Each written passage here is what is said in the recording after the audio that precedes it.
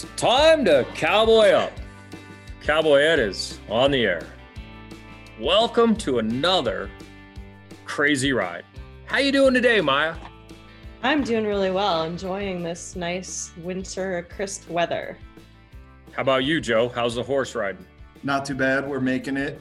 Not lame yet, so that's positive. Well, that's important. Nobody wants to ride a lame horse.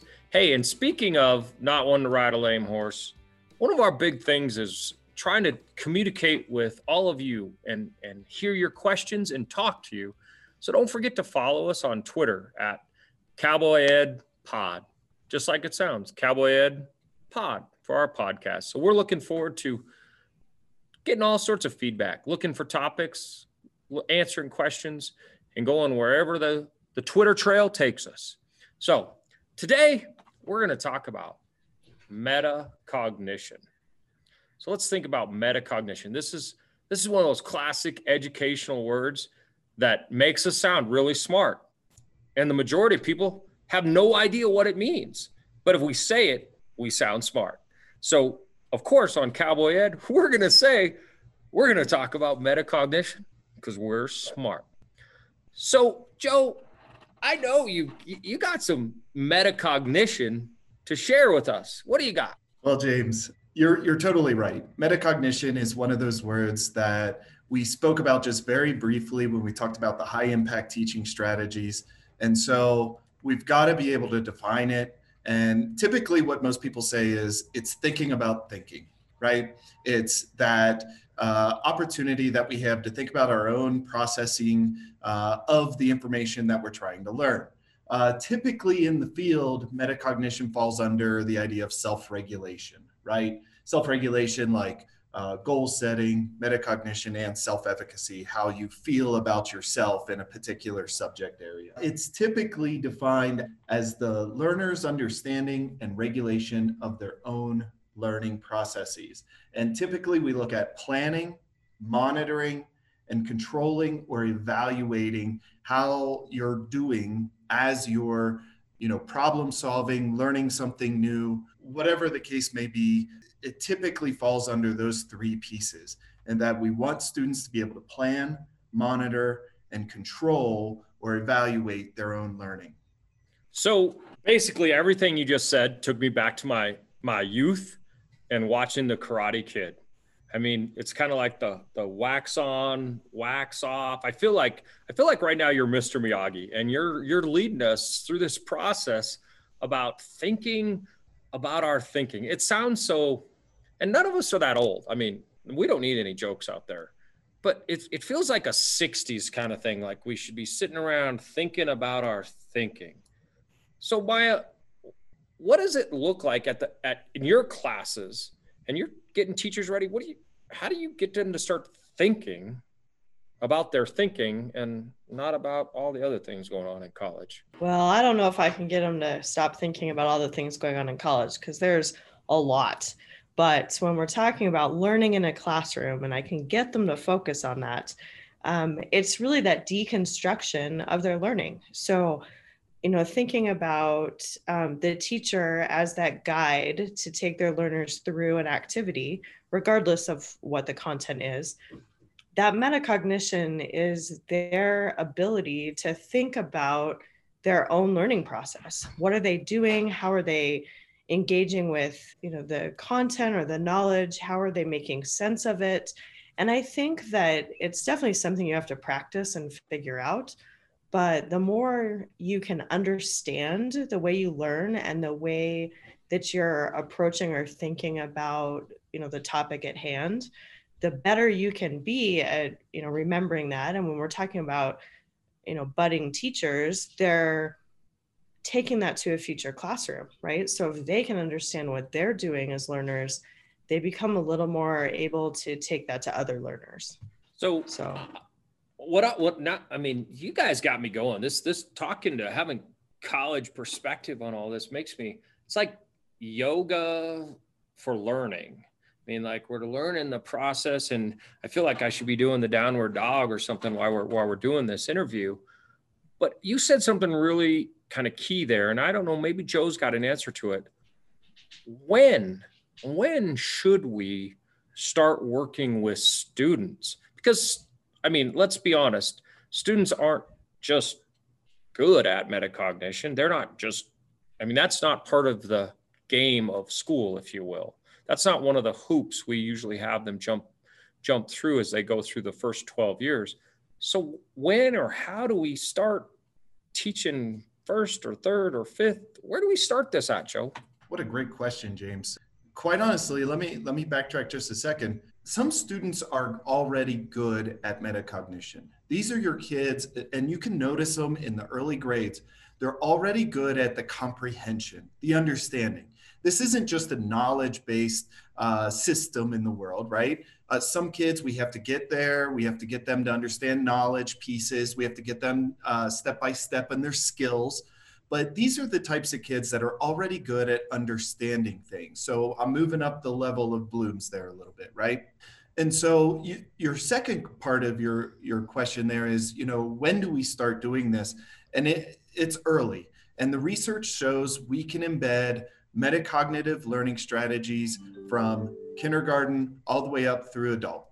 And I can tell you, it may look a little bit different at the elementary level than it does at the adult level or the college level, but it definitely can be embedded, and it needs to be, as Maya was talking about, it needs to be modeled. Well, Joe, you bring up this, as with all things in education, this is so important. But that teacher in that kindergarten, first or second, third grade classroom, they're listening to us right now. I know, I hear them out there. I hear them in my head, maybe that's scary, but they're saying one more thing. Yay, we've got one more thing to think about, plan for. We can't, we're stretched so thin now. So what do you have some strategies for us? Because we know we can't make the plate any bigger because nobody can carry it. And we know really one more thing isn't going to help education. So how can we mix this in with what they're doing already? James, I'm a big fan of integration, and I really kind of feel like this fits in that same vein of finding something that meshes with what you're already doing. And so let me give an example. We ask students to write. We ask them to write in English, and we ask them to write, about social studies topics and science and whatever. And if students take a minute and talk about their writing in terms of why they wrote what they wrote or how they constructed their writing to say what it does, that's metacognition. And that takes, 2 minutes. But in the process, they're thinking about why they did what they did, in their particular learning activity. And I think that, those kind of just on the, maybe on the fly is not the right word, but those quick little activities that you can add into what you're already doing that works so well in the classroom, just to have students think about their learning. So when you say that reminds me of, maybe, and I know, Joe, this makes me nervous with both of us in here to say this, but maybe this is why girls might be better at metacognition at an earlier age, because one of those things that is shunned upon sometimes is that diary, that kind of journal that little kids kind of want to keep. And girls get the nice ones with the pink and the lock and all that. And boys are like, I don't know, we're writing on sticky notes or something and losing them half the time. But that's the beginning, simple entry into thinking about what's happening, what you're doing, what's going on in your day, that maybe just that simple piece can help teachers incorporate that metacognition step into our early days. What do you think? I'm not saying you have to tell us about your diary, Joe, but what do you think about that? Yeah, you're on the right track there, and what Maya's talking about is a clear, real simple example of that idea of, let's plan how we're going to write something, let's monitor our writing along the way, and then let's evaluate ourselves. Are we accomplishing our goals in our writing? It's, I'll keep saying it, it's plan, monitor, evaluate, or control ourselves. And the research, Haven't seen much on differences in gender, James, but the research shows, especially with writing interventions, and you could look up Palisar and Brown, they have pretty huge effect sizes. And so if you are doing this as a standalone technique, metacognitive awareness as a standalone technique, or through writing particularly, or as a integrative type of tool in your classroom, you're only going to improve learning. Some of the research out there shows, kids, when they do metacognitive awareness in writing, particularly, they have gains over 7 months that a typical average student without metacognition would take them a full year to make that type of gain. So when we talk about how important this is, and I know, yes, it's another item on the plate, and sometimes some of these items like metacognition, they might sound like peas or green beans, something the kids don't want or something you might not want on your plate, but quite honestly, it's highly effective. Maya?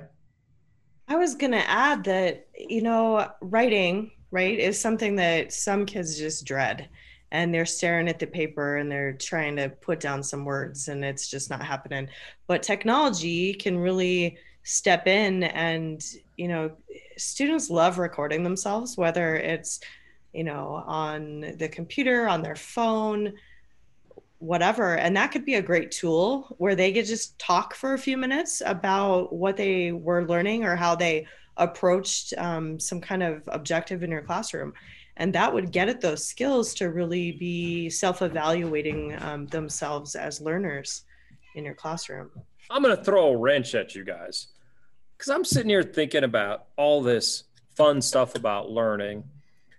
And I'm back to thinking about that K-12 environment where, whether we like it or not, our world is ran by YTOP, district assessments, ACT, those pieces. And I'm thinking, how can we think about taking YTOP? What's our strategy there? How can we, if that's what we're being judged on, how do we get kids to be metacognitive about some of those really high stakes tests? I mean, what's our way to pull that in? James, I'm so glad you asked that question, because there is a thing in this world. It's a metacognitive piece, but it's also a learning strategy, and it's called the testing effect. If you were to Google Scholar testing effect, you'd have thousands of hits.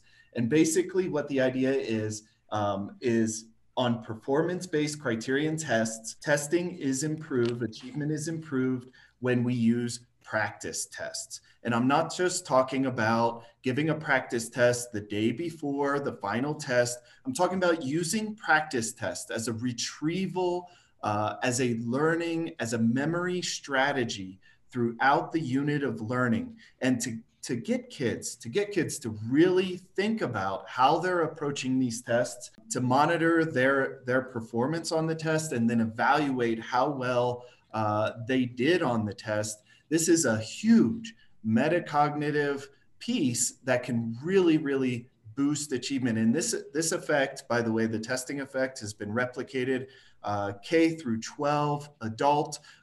It's been replicated in multiple content areas. The idea, though, is you really got to get kids to use the test as a learning or a memory strategy for retrieval. And they need to be able to see what they get wrong and what they get right, because that's what testing is. That's what the world is.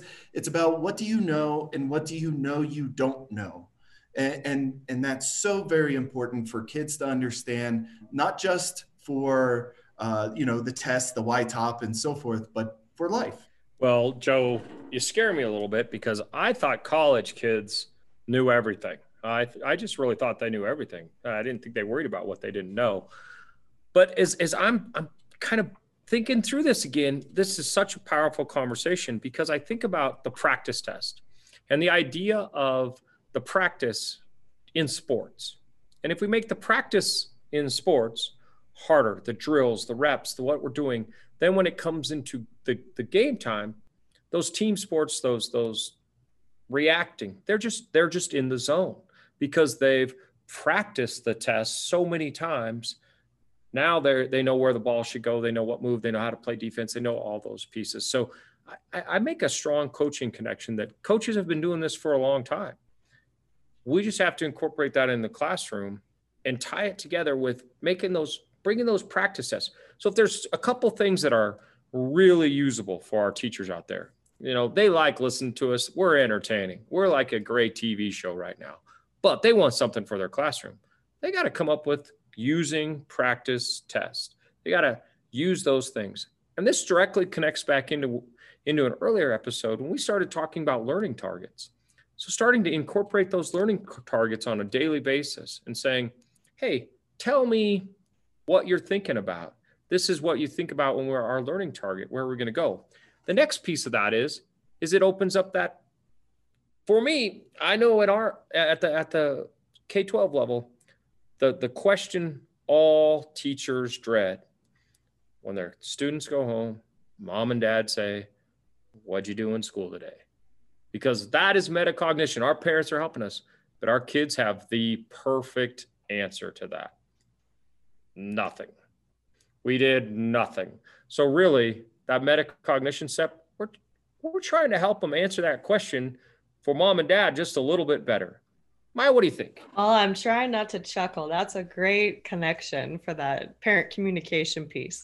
But where you're talking about practice tests and sports, and we're a sport family, so we totally live that. But I have a house full of teenagers, and I came out of secondary ed, and you're secondary ed, and I'm thinking about one test that students could connect to with this idea of, how the practice tests help you perform is driving, right? Students will eat up all those practice tests because they want to be a good driver. They want to pass that test so they can, have that freedom of having their own car. And so that's where my mind went in terms of buy-in with students about, doing this, because testing is kind of a drag. They don't like doing it. Teachers don't like giving them. And, this is a way to kind of frame it where, working through this and knowing where you need to put some effort in and where you're really good, making those parallels to other places in their lives could really help them, see the value in it and maybe give it a try in science class, right? Rather than just kind of be a little cranky because it's another test they take. Maya, wow, this ride is just blown through there, and you brought us to the end of the race. And before we end, just a couple things that just to throw out there for everybody. Please, we want you to share your strategies and ideas that maybe you're using, and you're like, I never put that term metacognition to it, but this is how I'm getting kids to think about their thinking. And make sure you're sharing those with us out there. And we'd love to maybe steal some of those, share them, or have you come on and talk to all the other educators out there. And just as that one non-horse reminder, Cowboy Ed Pod, that's where we're at. Cowboy Ed Pod on Twitter. You can share your comments and questions, and we'd love to hear from you. But that brings us to the end of our ride, and we'll talk to you soon. Move them on. Hit them up. Head them up. Move them on. Move them on. Hit them up. Cowboy Ed on the run.